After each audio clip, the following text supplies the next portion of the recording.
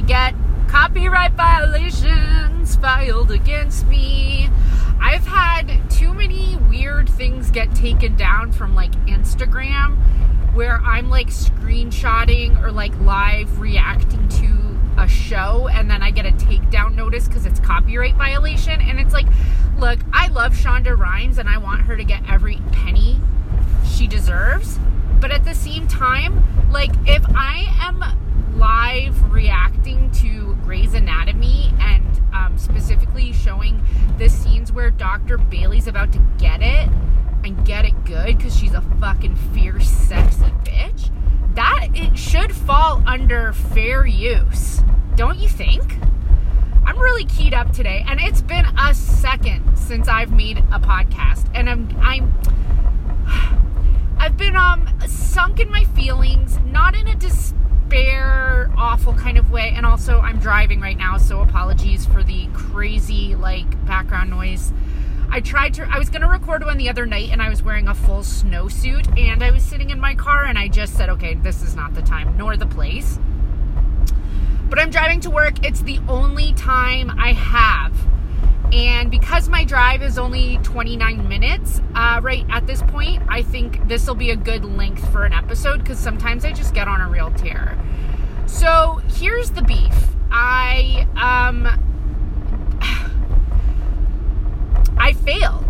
failed at being a teacher. I still teach at one college, which I'd like to remind my non-Canadian listeners, college in Canada is the same thing as community college in the States. You do not need a master's degree to teach college in Canada. You just need a bachelor's degree. Unless it's a bachelor's degree earning program, in which case you need a master's. I don't teach that kind of classes. I teach office administration. And I like to think I'm pretty darn good at it. I think my students that I've had at my one school that I'm at for the second semester in a row, they really like me. I've had some ups and downs. I've definitely gotten some weird comments on my student feedback forms. And, I have had the administration say to me, like, you gotta watch the jokes you're making in class, make sure you're being appropriate. Now, appropriate is a very different bar. What they're talking about is not, like, me saying fuck, kind, whatever. Like, this isn't even a clean versus dirty joke kind of scenario. This is a scenario that is more like students who are coming from a very different culture, who do not have strong English skills, but have come from a very formal education environment, and they are also very wealthy. So I have students who you can't be familiar with them or friendly as a teacher without coming across as being inappropriate. I say all of this to say that I got canned from one of my teaching jobs. Not the one I've been at for 2 semesters, but the other one. And it kind of makes me relieved in retrospect now. Like, it's been a little bit since I got canned. It's hard. It's hard for me to take, though. At the same time, I don't know that I've ever been fired. I've always been the classic quit right before you're about to get fired kind of gal. And now I have been expressly told I'm a failure. And more frustratingly than not, the contract I had for that particular school, it is easier for them to put in the contract that they can fire you without cause at any time than it is to give me a reason why they're firing me. So they fired me without cause and straight up told me we're not allowed to tell you why. They hinted that it had something to do with me saying or doing something inappropriate, which is wild, because I really rack my brains, and I'm sure something slipped out that wasn't necessarily offensive to like a day-to-day kind of comment, but more like somebody either interpreted what I was saying in a weird way. I don't know. There was a couple weird things. Someone blew a hit of weed into the hallway outside my classroom, and I was standing there and I turned to somebody else in the hallway. It was before my class started and I didn't realize it was one of my students, and I said, someone's smoking weed in here. Is that the reason I got fired? I will never know. But anyway, long story short, I am relieved. Getting up at 5 a.m., driving an hour, teaching at 8 a.m., and then teaching for 3 hours, and then having a couple hours off, and then teaching for another few hours in the afternoon after lunch. Like, it wasn't working. I am relieved. The school can go fuck themselves. It is a very weird way to do business, to decide that your students' most likely very mild complaints are a fireable offense, rather than coaching the person who is doing the teaching into being a better teacher. Granted, in my case, I would never have become a better teacher because I wasn't planning on teaching anymore after this semester. My ego is only able to tolerate this blow because I knew I was not continuing on in education after this semester. But it's also just like, oh God, my life is a fucking hot mess. I am done teaching in April. Middle April is when exams are. So now I'm just teaching 2 classes. It means my finances are fucked up. My financial plan of saving up money to relocate to most likely Southern California is now very likely not going to happen in the timeline I originally envisioned it. So I kind of originally saw this semester as being this very studious, monastic period where I was just going to teach and drive back and forth between the 3 different cities I was teaching in, and like get everything together and save up a couple grand so I could move, which, to be honest, isn't even enough money to move countries, but that was the plan. And now the plan, capital P, turned out to be a bunch of bullshit. And to be fair, life is not something you can plan for. Life is what you live. Your plans are just kind of like a weird idea you have. And sometimes they happen, and sometimes you're really focused and you're able to make it happen. Sorry. Ugh. I'm trying to quit smoking, so I just took a hit of this vape. I got a vape. I know, I hate myself. And there was like something in it, and it got in the back of my throat. Okay. I just tried to clear it out. I have been having the weirdest time with smoking. I'm trying to quit. I do this thing where I go for a long walk. I'm like very secretive about my smoking, and I feel very guilty. Like, I'll smoke at this park near my house. I'll walk all the way there. I will sit down. I will usually be on the phone with my friend Arlie, or I'll be listening to a podcast. I will sit down at a bench. I will be 100 yards away. I don't know if that's too many yards, but a lot of yards away from the nearest play structure. And there will be no children on the playground, and I will still feel guilty for sitting in a park smoking. Like, I live in a suburban neighborhood where no one walks on the sidewalks, and the children never play outside because it's too cold right now. And yet I'm still feeling guilty. I'm like covering up my cigarette ashes with my footprints. I'm like putting my cigarette out in the snow and then walking it 100 feet to the trash can and throwing it away. Like, imagine if adults in the 80s had even the slightest notion of what smoking as an adult in 2019 was going to be. It's like, I feel like if a child sees me with a cigarette in my hand, I'm going to go to jail. Meanwhile, when I was a kid, people were smoking with all the windows up in the car for long car trips, and I had asthma. So maybe my guilt is misplaced, and it's just like more like rage at the past. Anyway, so like I said, I got fired. It was a blow. It wasn't an end. It wasn't like a finishing move, like Mortal Kombat style, where the guy like pulls your spine out by your head. But it was rough, and I don't take any kind of rejection well. Any even slightest hint of rejection, my very fragile baby ego always kind of crumbles, and then I have to piece myself back together. I'm just trying to finish this fucking semester, and like, I do have one dog sitting gig over what is March break here, which is like spring break, but for the kids. And so there's a family. I'm on an app. It's called Rover. It's like a dog walking, dog sitting app. So I'm going to do a little dog sitting. That'll throw me a couple bucks. I'm going to try and produce some comedy shows, which again, like, if anyone told me 5 years ago, oh, one day you're going to be really broke and you're going to have to throw together 4 comedy shows to pay your rent, I would be like, no, because producing comedy shows is like the biggest dice game in the world, where the dice are weighted against you. Like, you don't really make money unless you're screwing over your talent, or you're screwing, shit.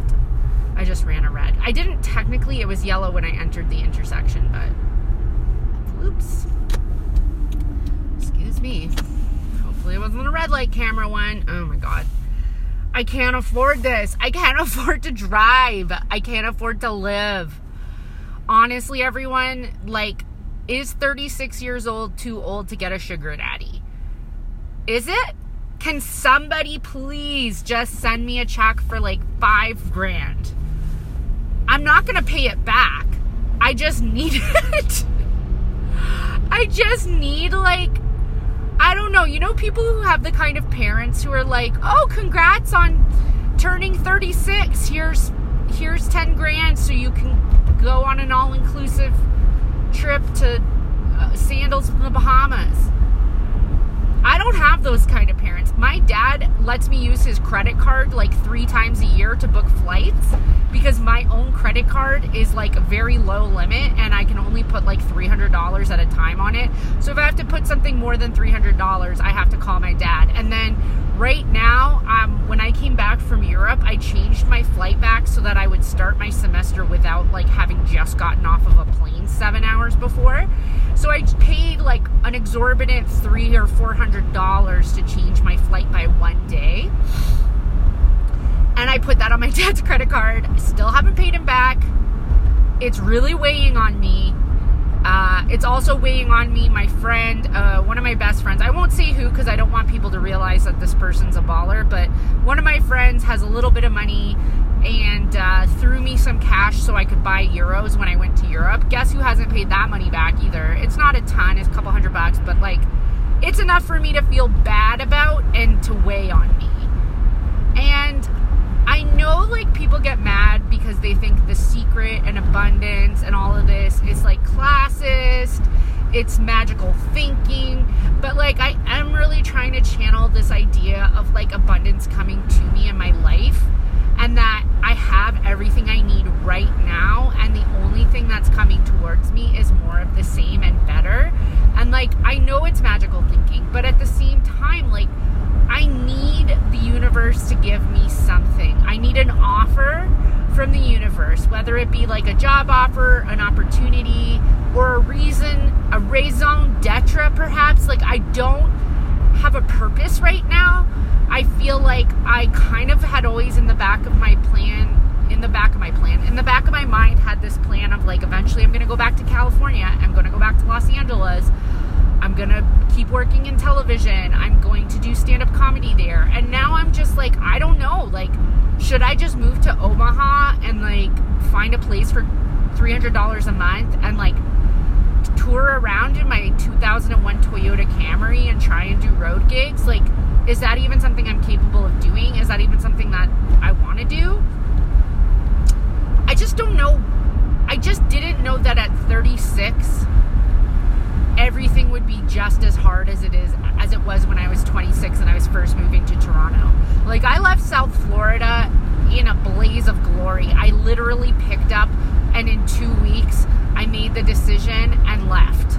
And I had a job, I had roommates, I just was like, fuck this, I'm out. And I never came back. Like, I've visited, but like, I just left and I moved to Toronto where I knew nobody. And it took 10 fucking years of time living in Toronto to build up a community, to start doing comedy, to like have faith in my own abilities, to support other artists. And I did all that. And then I left for a couple years and it feels like it all just crumbled away from me. And I know that's not true. I know that the nature of like artistic creation is that it's constantly turning over. It's like cells, like skin cells sloughing off. They just constantly are going and renewing and starting again. And like, that's how we develop quality material is like, there's always going to be comics that come and go. There's going to be people who take breaks. There's going to be people who leave, who come back, who whatever, right? For me, I just think I don't have the answers. I'm seeking them, but I know at the end of the day that the answers are going to come from my own inner deep knowledge. Like, I have to listen and trust myself, and that is the honest to God hardest thing to do, because I don't believe in myself. And I know it's like very easy to be like, oh, I hate myself, I'm a self-loathing comedian, blah blah blah blah blah, but the truth is I truly am not confident in my own abilities, and at some point I have to bet the house on myself. I have to say, okay, if you want to be a comedian, you have to do it. You have to put all your shit into it. You cannot work 50 hours a week at a day job, plus 20, 30 hours a week at a comedy job, sort of side gig, and say that's enough, because that's never going to be enough for me. And if I don't give myself a real chance to do this thing, I'm going to regret it. I know I am. And like, sometimes I think, well, maybe I really just want to be a writer, and like comedy is this weird side distraction that, like, writers know, anybody listening who's a writer knows, like, writers are just always looking for something to keep them away from their writing. It's like almost a game we play with ourselves. It's like, I'm going to take this incredibly difficult job in order to afford to be a writer, and then I'm not going to have time to do my writing. Sometimes I wonder, is comedy this elaborate hoax I've made for myself in order to keep me from writing? But the truth is that it is a type of writing. For me, I don't really write words on a page when I do stand-up. I kind of just come up with premises. I do a lot of stuff on index cards, and then I write out loud. As a storyteller, a lot of times stuff just comes out of my mouth, you know, and then that's the piece. When I had to write my one-person show, it was very difficult to sit down and put the words to page and commit those words to the paper. And that's part of the struggle of being a writer, is committing to yourself, committing to your words, owning them, making them lasting, not throwing them away, right? With me in stand-up, though, I just kind of feel like I've never really given myself a full shot. I've always given myself this out, which is a very lazy and it's a very comedian thing to do, which is, if you never fully invest yourself in yourself, then you never have to hurt your ego by failing. So if you say, well, I didn't do well at that show, but I wasn't really trying, then your ego stays protected. And I know a lot of comics, especially some of the people who were brand new when I had, you know, maybe I was two or 3 years in, and then I knew all these baby comics at the time who would just, they'd get up and they would just throw the opportunity away. Like, they would literally throw their entire set in the garbage because they wanted to seem cool more than they were willing to do the work they needed to be funny. And to be funny, you often have to be vulnerable. You have to be willing to make yourself the butt of the joke, or you have to be willing to give something honestly and openly to the audience. And if you're not willing to give the audience anything because you're too worried about them judging you, then you're never going to do well, because you're just worried about looking cool. And the people who get on stage and try and look cool, there's like a very small number of people who can pull that off. Looking cool and being a comedian is not easy. The ones who do it are usually very masterful, but like, I also find I don't love that style of comedy, even when it is done masterfully well. Most of the time, it is not done masterfully well. Most of the time, if they pull it off at all, it's a miracle. So for me, it's just funny because I find myself at this crossroads of like, what am I focusing on? What am I doing? And I don't have a lot of firm commitments grounded in the earth, kind of. Like, I don't have, I mean, my dogs live with Dan's right now. It's very sad. I go and see them a couple times a week. If I move away, I'm not going to get to see them. I'm not going to get to live with them. Even just not having them with me 24/7 has been really painful and difficult. And going through the breakup was obviously difficult. I'm not trying to diminish the fact that I'm going through a heartbreak. And, you know, Dan's and I are still pals. We're still close. We still co-parenting the dogs. Like, we get along. It's not like there's any ill will towards each other.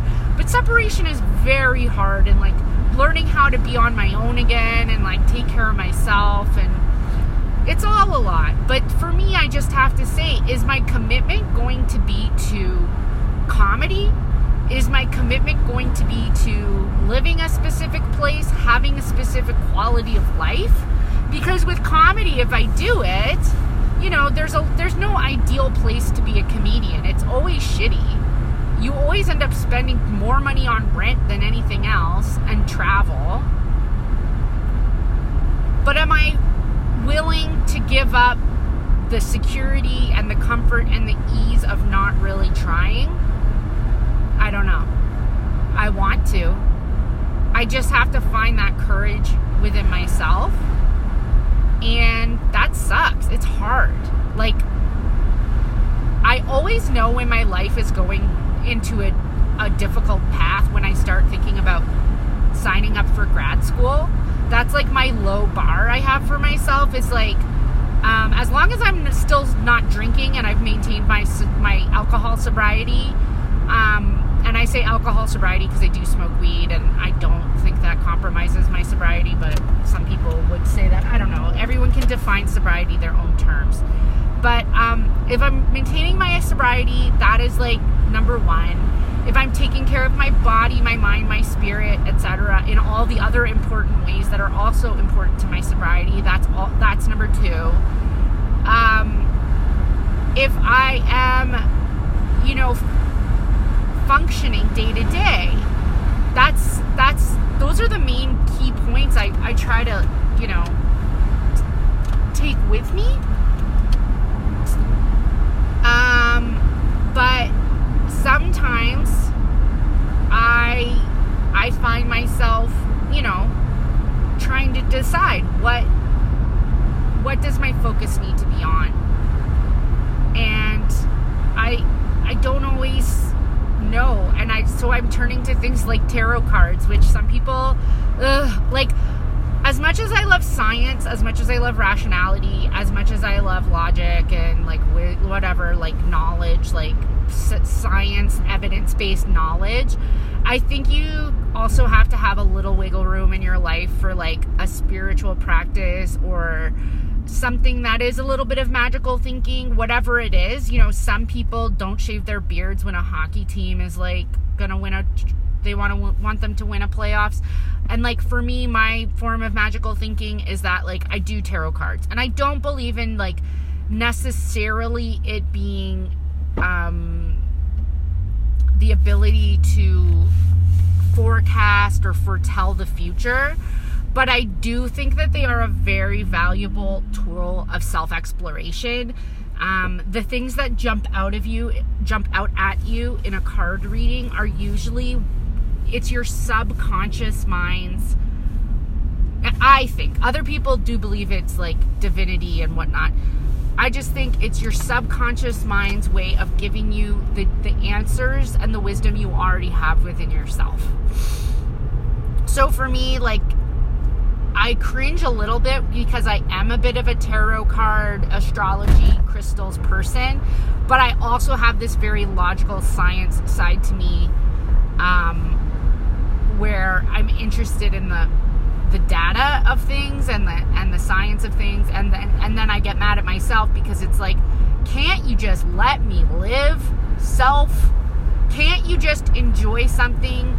And even if you do believe in magic, like, is that not okay? Like, do you have to be so self-critical at all points of time that you never give yourself a fucking break? I don't even give myself a break when I'm trying to tell myself to give myself a break.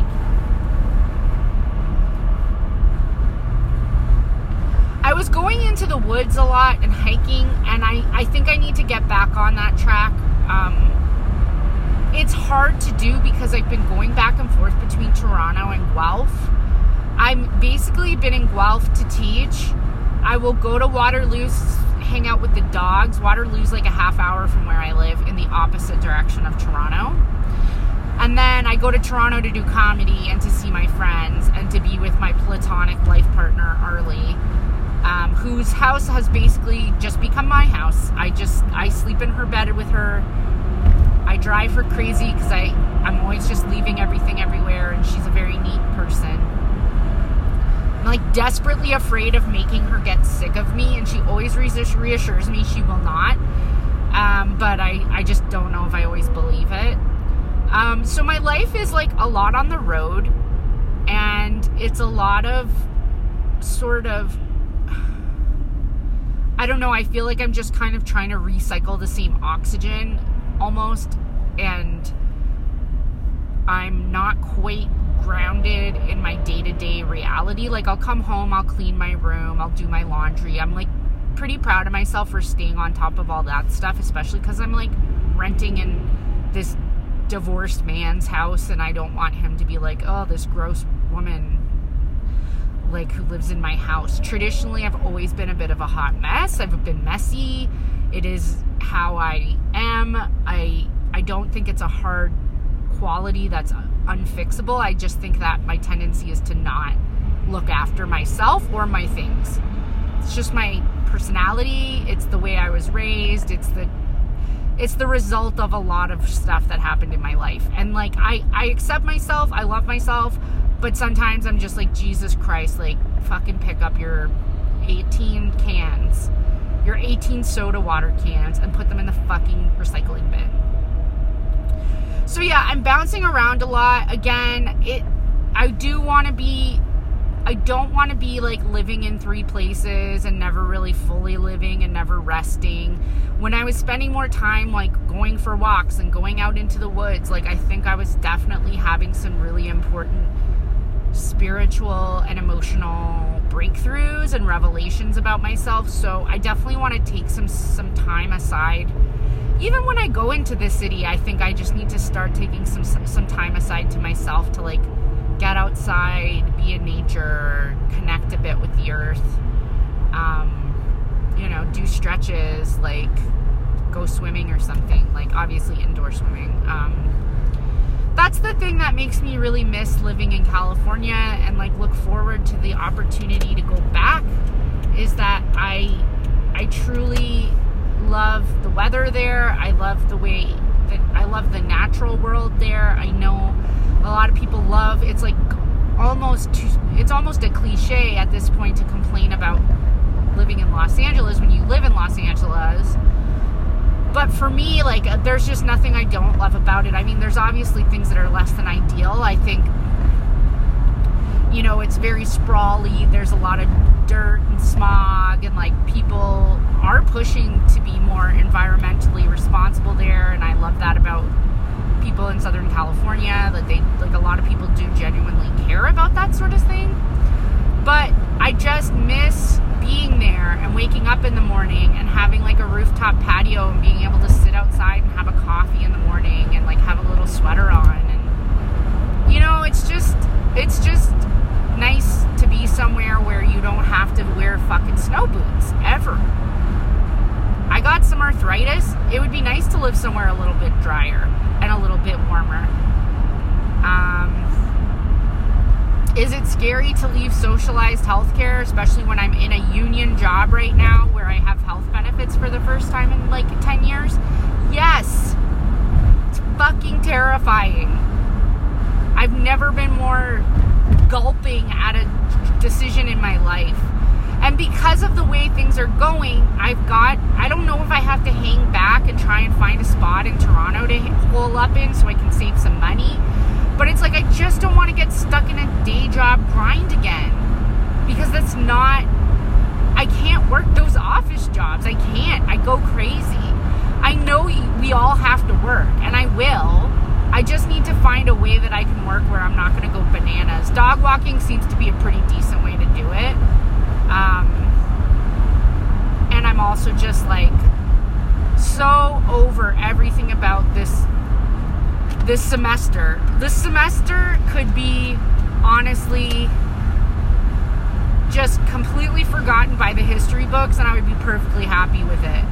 I've definitely grown. I've healed a lot. I'm feeling a lot better now than I did, back in October, November, December. Dan's and I have had some really good talks about the breakup, how we both feel, taking personal responsibility for stuff, and also just reminding myself that I'm the one taking care of me. I'm the only one that's taking care of me, and I've always been the only one that needs to be taking care of me. So, I'm proud of myself for what I have accomplished. I'm, almost getting to school, so now I'm, going to have this big wind-up of, classes in session. Peace out, motherfuckers. But, I am proud of myself. I've done a lot. I've grown. It's just been a bit of a slog. I don't love where I'm living. I don't feel comfortable there. It's not my house. I can't just sit in the living room and be on the couch. I can't just be in my pajamas. I'm always in my room or going for a walk, which is kind of good. I guess the walking part is good. I've been cutting back severely on smoking with the plan to eventually just vape only, and then eventually nothing. I've been doing a lot. I guess I gotta give myself a little bit more credit.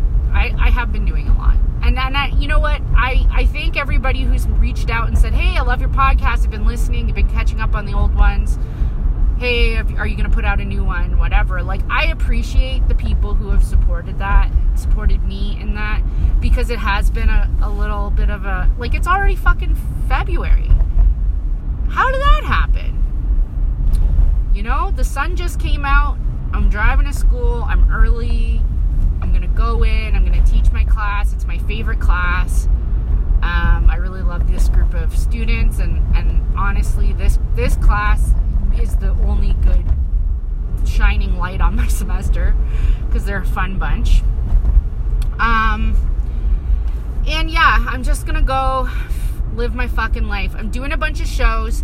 If you're in Toronto, please go to my Facebook fan page, Catherine McCormick. Also keep an eye on my McCormick Productions fan page if you're not on that, because I'm going to be producing a bunch of shows in Guelph, in Toronto over the next little while. And I just got the best parking spot. Oh my God, I'm so blessed. This is unheard of. But I'm going to be around, and I'm opening up for Marilla Wex. She's doing an album taping on the 27th of February, and I am opening up for her both shows. I think the first early show is sold out, but the second show still has tickets. Please come. I'm also doing some other great shows, which I will promote on my own. I'm just living life and trying to do my best, everyone, and I hope you are as well. Thank you for sharing this time with me. I hope it wasn't too, I hope I didn't stress you out. I'd love to hear from you if you are listening. I know people are listening because I can see the numbers. It's not crazy amounts of folks, but it's enough for me to feel good about it. I just also would love to remind you, if you're listening, if you have any questions, thoughts, feedback, stories, anecdotes, please message me. I will love to hear them. I would love to hear from you. And I have heard from a couple people, and it's really made my day. So anyway, thank you so much for listening. I hope this episode's okay, because I'm literally going to post it without listening to it. Okay. Bye.